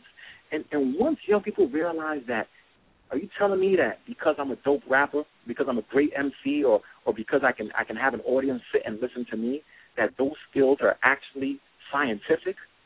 They start seeing themselves differently. And that's the internal work that the previous caller just talked about, that they see that by virtue of being who they are, that they are brilliant.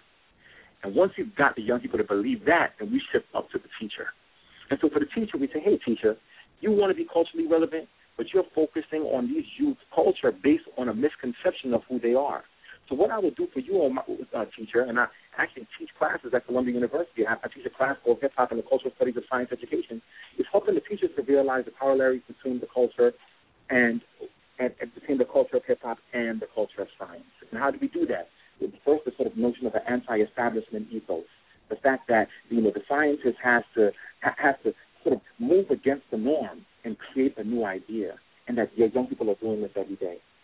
The fact that the scientists have to have these what we call science-mindedness skills, the keen imagination, that Einstein imagining himself riding a light beam in outer space, expressing this deep imagination, that the young people are doing this, that we let the teachers see videos of rap audiences and see rap ciphers and see how kids are learning from each other outside of school, and then helping them to change their practice so it looks more like the way the kids engage.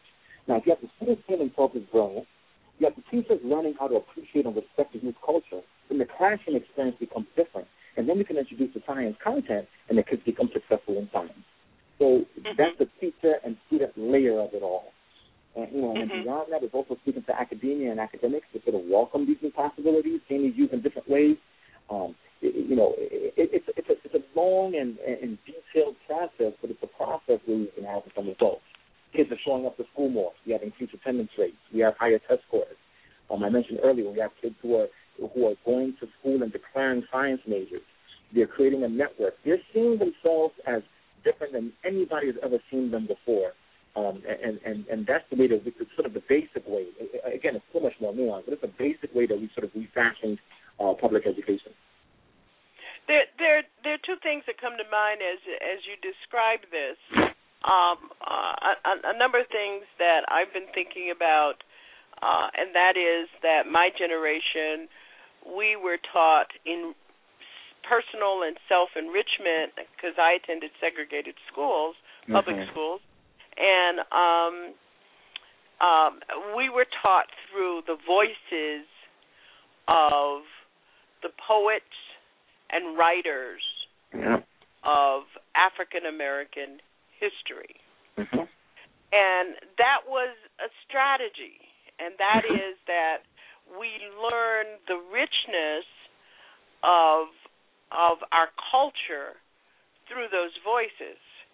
Later on, another generation, the generation coming, my daughter's generation, they learned it through actually doing their own writing, journaling, and writing their own poetry and writing their own essays and speeches, where we learned the essays and speeches of people like James Weldon Johnson and W.E.B. Du Bois.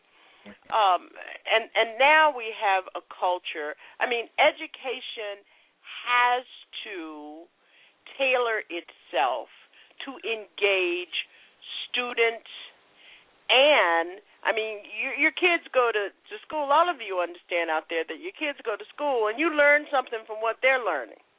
Not just what they're learning in the classroom, but what they're learning in their educational environment, in their culture. You do learn some things. And so and we have to learn to compromise and capitulate about how we think about the world through the diversity of, that's part of getting older, that there you have a diversity of perspectives because you are older and you have lived through the transformation of culture in our society. Absolutely. Imagine for a minute that. Go ahead. I'm sorry, I didn't mean to cut you. It's not that some kids won't do well within traditional schooling. That's what I want folks to realize. I'm not saying that the way schools are, no kids are doing well at all, and no kid would ever do well. So some students are successful within the traditional school model. The reality, though, is that those kids are the exception to the rule. And so why do we teach to the exception instead of teach to get all youth engaged?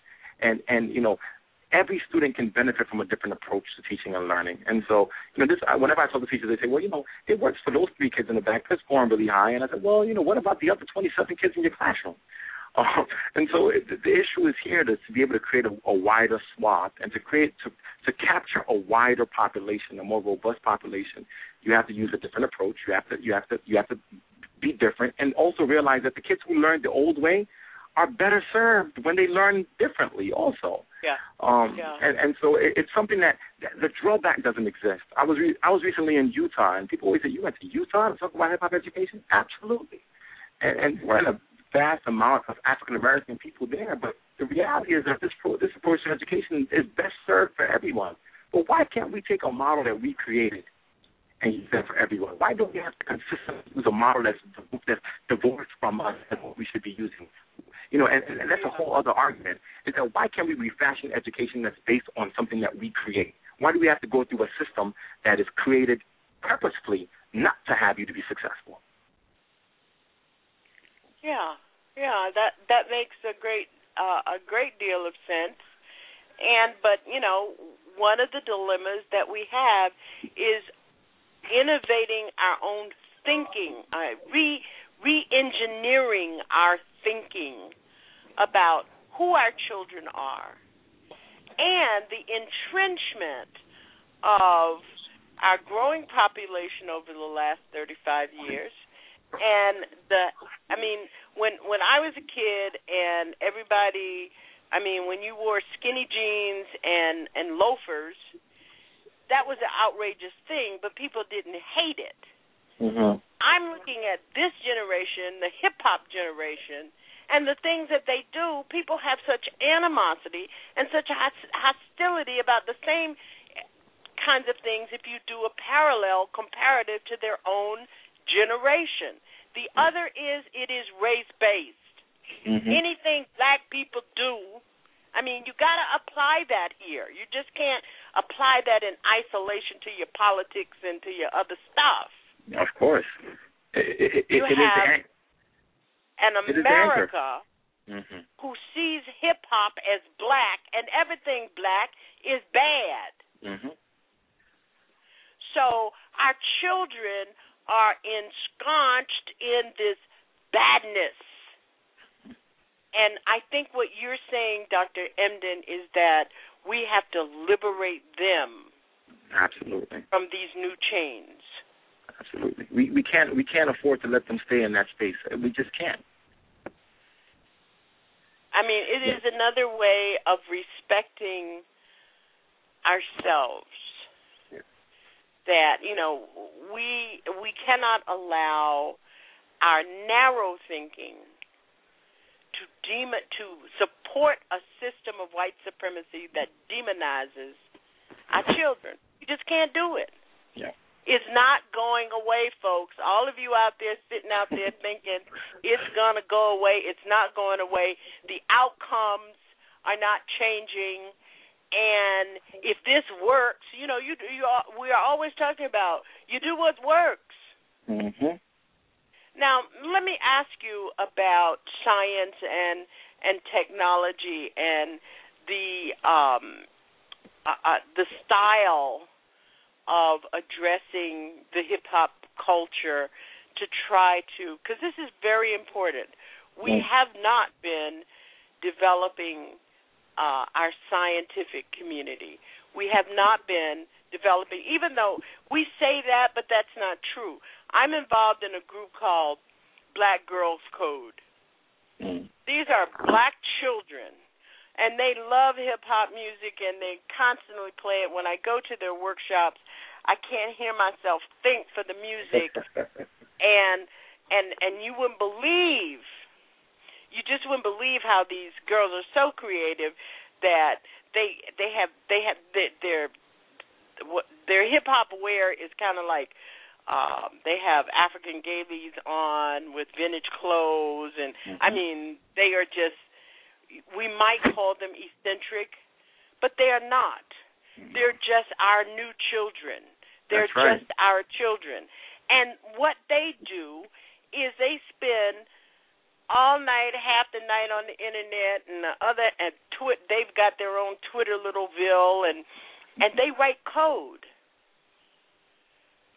The group is now writing an application for me for an application, an Android application for TruthWorks Network and for Our Common Ground. You know, so that you can go to the Android market and you can get the application downloaded and you can listen to Our Common Ground on the archives and live. Wow. Now, how about that? Those are black children doing that. That's right. And what I think is fascinating about the story that you just described, what just struck me the most is that all that was happening here is that whatever that environment was, which is obviously an out-of-school environment, because in school they wouldn't be allowed to be themselves, is all it is just allowing them to be themselves. If you allow young people to be themselves and you welcome it and you accept it, the opportunity for them to express their brilliance will inevitably emerge. When you are in a space where you can listen to your music, you can wear your clothes you want to wear, you can use your slang when you want to use your slang, we still teach you how to speak appropriately, but it's okay for you to use that in this space. Like here we accept you. Then all the walls and the barriers are broken down. This is what I write about in my book, this notion of the ice grill. I would walk into an urban space and you interact with a young black male. They have in hip-hop, there's a term called an ice grill. It's an angry face that they put on. And that angry face they put on is perceived by some to be just a physical mask, a physical change or distortion of the face. But in reality, to put that mask on, it's layers of psychological barriers that you're putting up front so that people who are in front of you, they don't get to see the real you. Because you know that they don't accept you. And because you know they don't accept you, you put up these barriers so they don't get an opportunity to see the real you. Once you create a space where the ice grill is melted, where the true self becomes expressed, where the core identity becomes expressed just as readily as a role or a sub-identity, then the possibilities are endless, because all you have to do in that space is, here you are. Let me introduce you to a new concept, a new idea. They'll take that and run with it. Some of this is complex, but some of it is simple. The simplicity piece of it is let the kids be who they are within that classroom space and feel comfortable, and then you introduce them to new material, and then their natural curiosity takes over, and then they learn. It's that simple.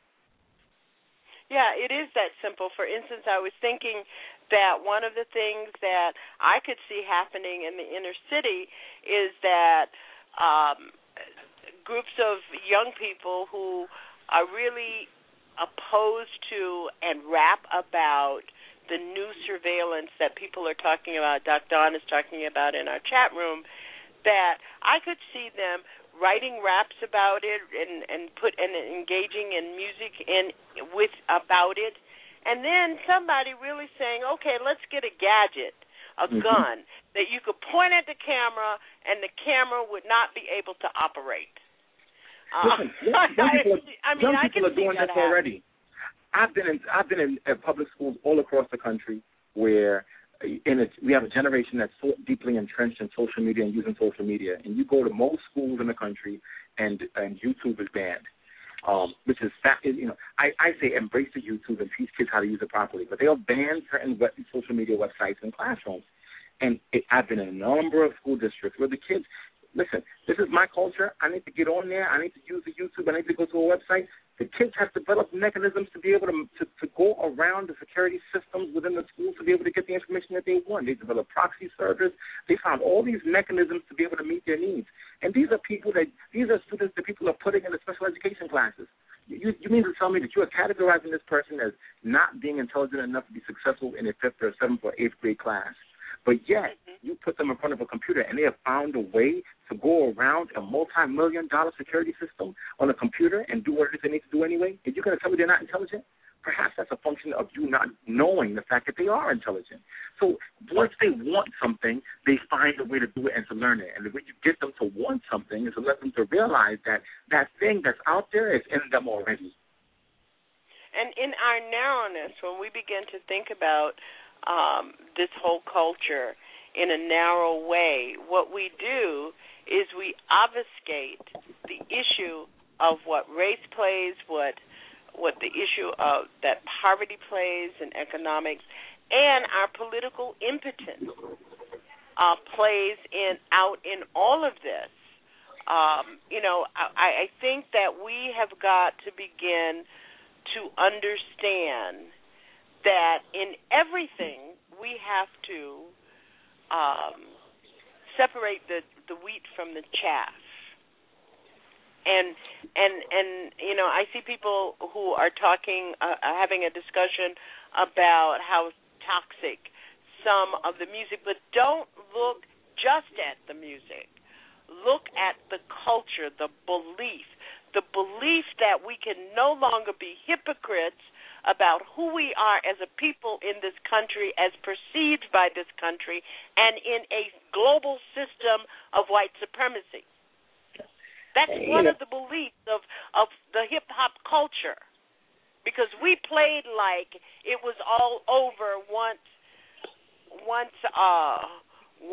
it was all over in 1969. It's an issue we'll perpetually have, and I think people are always, we will forever get caught up in the negative aspects of something, and I don't want people to have the impression that I am for the negative themes in certain forms of rap music. Of course I'm not. It doesn't make any sense. What I am for is understanding, one, where they come from, 2, understanding who is giving those messages, and 3, informing my youth to be able to become critical enough where they can deconstruct those lyrics and realize that A, it's a fabrication, or B, I'm not necessarily into it, and give them alternatives within hip-hop so they can use their own culture to fashion new possibilities. So it's not a matter of accepting things. I know you mentioned people are talking about the negativity in hip-hop or whatever else. Yeah, it's there. But to be completely honest, there's negativity in everything. I mean, let's stop kidding ourselves here. If you want to critique negativity, you're going to choose the negativity in hip hop to critique when you don't open your mouth when negativity and violence and misogyny is through your television screen on a daily basis, where you pay $8.50 or $10 or whatever it is to go to the movies to watch a violent movie that exhibits misogyny, exhibits racism, exhibits racist themes, that you walk the streets every day and you see a political party that's talking about revoking the rights of women. It's so silly. I find it so silly. It's beyond fascinating. It's just problematic that you have people of color who will ignore issues on the political sphere that talk about violence and misogyny. They will ignore those issues in the media. They will ignore those issues by political figures. They will ignore it by music that's not hip hop. They will ignore it on television. They will ignore it on the movies. They will ignore it when it's their boss. They'll ignore it when every other person is slapping them in the face with these same negative images. But the minute it comes from a young person who looks just like you, your seed, your grandchild, you are up in arms revoking that. That to me is the problematic piece. When you have people who are part of the culture, who are the ancestors of the culture, who are the forefathers of the culture, who are the parents, the grandmothers, the people who should be using it, the people who come from the oral tradition. It is part of who you are, that you will ignore everybody else in the globe who is telling you that you are less than possible, and you will focus on your own child and tell him how bad he is. How distorted are we? Genuinely, how distorted are we? That we have reached a point where we fight against ourselves before we fight against our common enemy, who are telling us negative images for ourselves across the political, social, and media sphere. Wow. You're listening to Our Common Ground. Our guest tonight is Dr. Christopher Emdin, who was recently awarded the Best Paper for Innovation in Teaching by the Association for Science Teachers Education, and was named Groundbreaking Educator by Arrive magazine. He was also awarded the Phi Delta Kappa Outstanding Dissertation and Emerging Leader Awards. And we're talking about this new innovation that he advocates, and that is using the foundation of the hip-hop generation in our educational innovations and models. Dr. Emdin, I am almost there, except for, part of what has happened is that we are focusing on the music rather than focusing on the culture. And I am so pleased that you were able to bring us to a place and to really lay out for us that this is about culture. This is about what our children believe. Absolutely. What they prioritize, how they fashion their music and their poetry and their literature. I mean, I have a grandson who just turned 11 last month, and he is so into journaling. I mean, we don't have to tell him, and he shares his journals. And inside our children's writings, whether it be rap lyrics or hip-hop genre beats, are there aspirations? Are there visions about themselves, their vision and understanding about who we are as a people? And we need to encourage that as much as we can. The other is, we have been yelling and screaming for 1,000 years about wanting and needing culturally appropriate, competent education for our children. Well, here you go.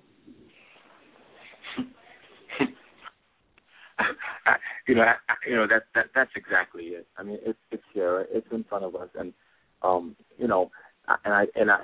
also want to make clear that I purposely have made the decision in my work. Well, not just because I'm a scientist by training, but because I'm an advocate for the discipline of science and for STEM education. I purposely make the decision to utilize hip hop within STEM education because the expectation is that, he's going to use hip hop, they're going to talk about the arts.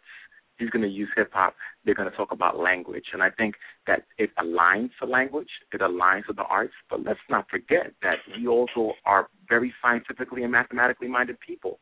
That we can trace the science-mindedness of our people back to the continent, and the building blocks of some of the most complex scientific ideas of our time are rooted in the history of Black folks. And so let's not, part of the reason why I focus on the scientific approach is also sort of to reawaken the possibilities, sort of reclaim our collective ancestry as brilliance within science, technology, engineering, and mathematics. I mentioned earlier the fact that the post-Sputnik era in the United States, it created a situation where people were saying only the best and brightest will go into these disciplines. But at the same time, at that time that we were focusing on the best and brightest, we were knee-deep in a nation that was rooted in racism, where a person of color, regardless of their intellectual acumen, would not have been positioned as the best and brightest.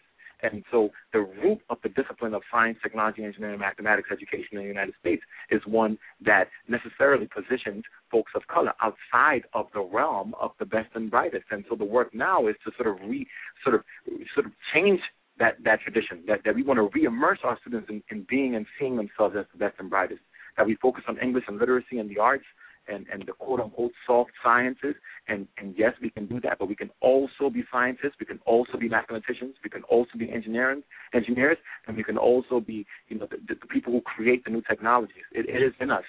It is in us. Mm-hmm. And one of the things that we've got to start doing in our homes and with our children and in our community centers and talking to our neighbors about is talking to our children about things like the food that they eat and what chemistry does.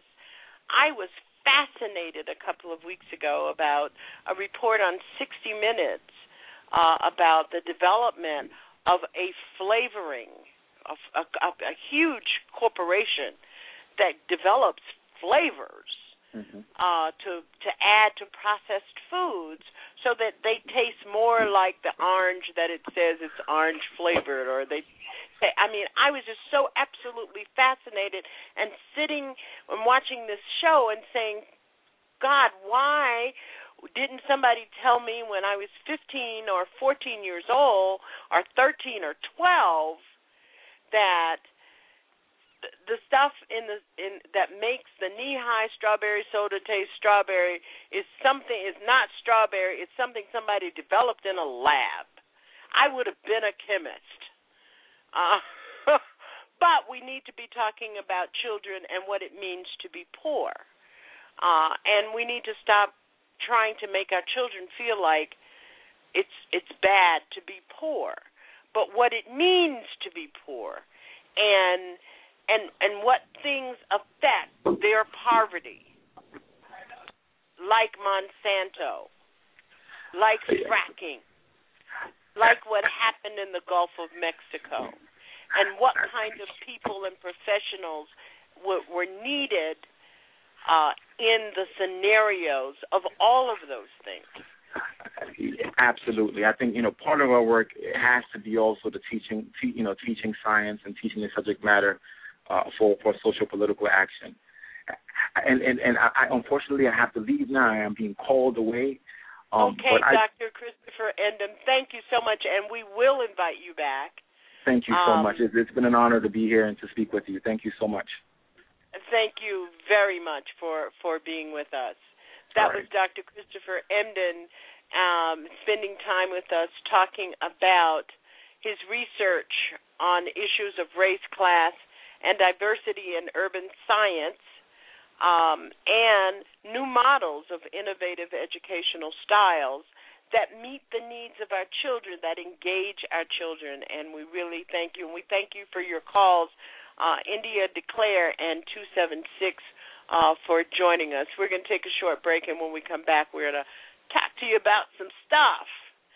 We'll be right back. You're listening to Our Common Ground. If America's talking about it, we're talking about it. You're listening to Our Common Ground with Janice Graham.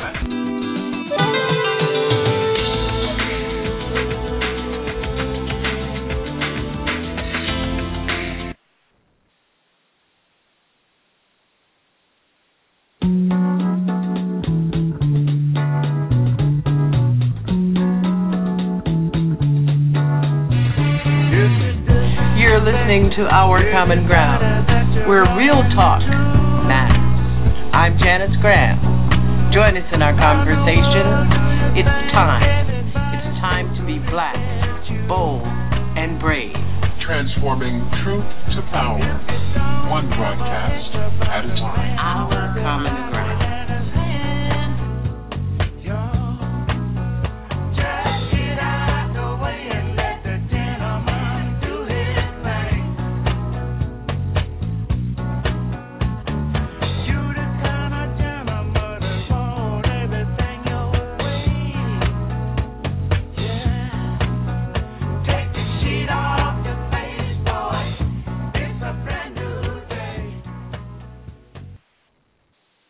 Those who came before you pledged their lives to the right to vote. After Susan B. Anthony was arrested for voting, the women's rights movement intensified through mass marches, hunger strikes, and demonstrations. In the early 1900s, 40,000 women marched in solidarity. Hundreds of White House protesters were arrested and jailed. During World War I, Freedom Begins at Home was a rallying cry, and in 1920, American women won the right to vote. The right to vote was fought for you with great heroism and courage. Honor history. Voter suppression is your business. Please register to vote. Please ensure that you are resisting voter suppression in your community.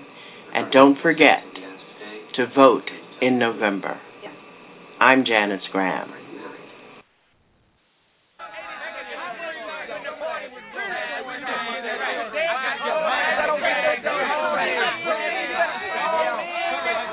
What we see before our eyes, the sky is green and the grass is blue. But one thing you can't deny, these people are sabotaging this economy, and people are sabotaging this country. You're listening to The Alpha Show on TruthWorks Network. This is how we do it.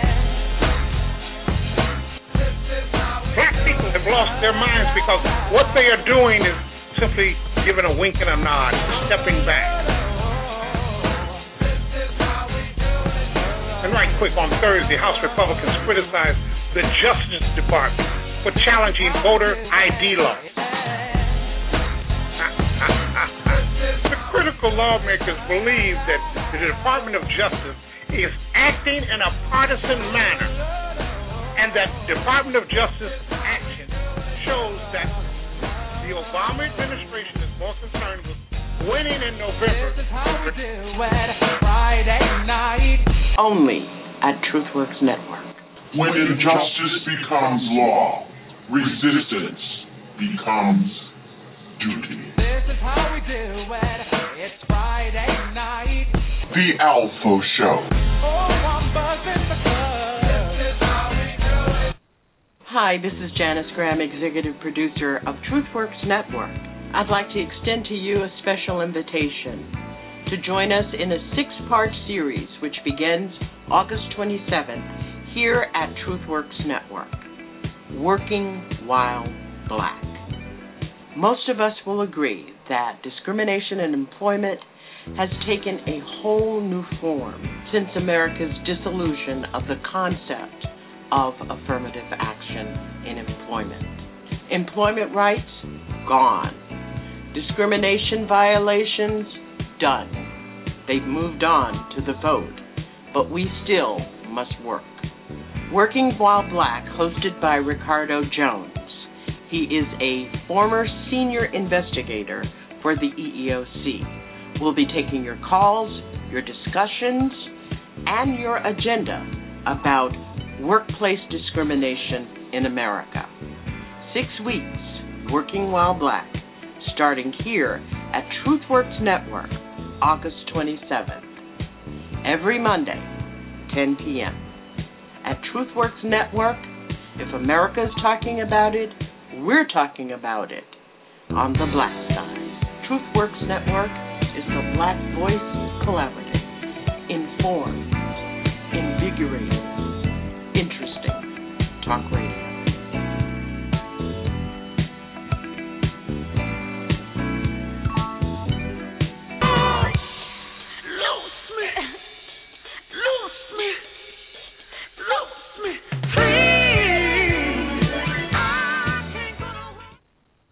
This is Janice Graham of Our Common Ground. I'd like to invite you to a very special Our Common Ground broadcast on September 22nd. We'll be hosting as our guest Ohio State Senator Nina Turner. She is the talkback, pushback legislator in the state of Ohio and is a warrior model for all black elected officials.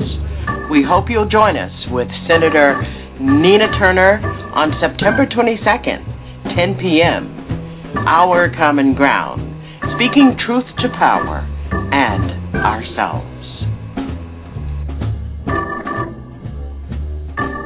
I'm Janice Graham, and I'll be listening for you.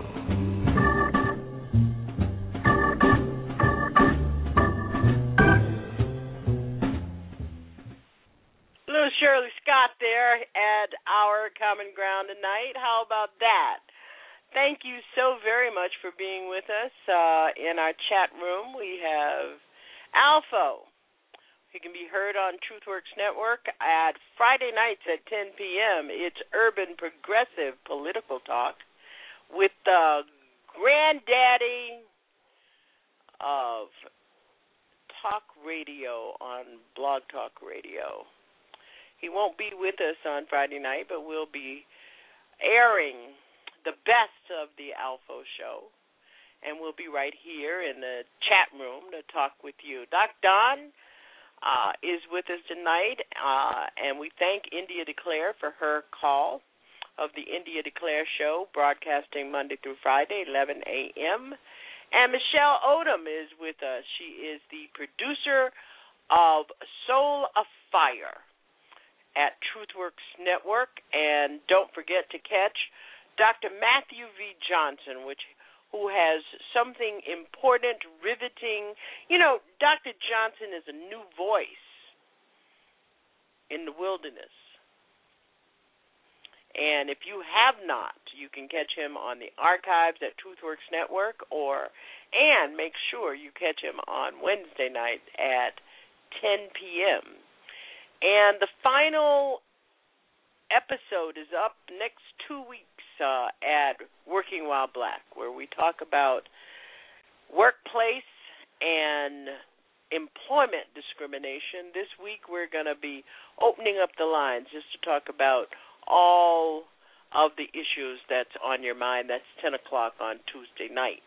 And don't forget, next Saturday here at Our Common Ground, we will be hosting a guest, a very special guest, a person that I have such admiration and respect for, and she is Ohio Senator Nina Turner. She is the minority whip of the Ohio State Senate, and she has been, as my grandmother say, been calling order in the state of Ohio, and I hope that you will join us for that.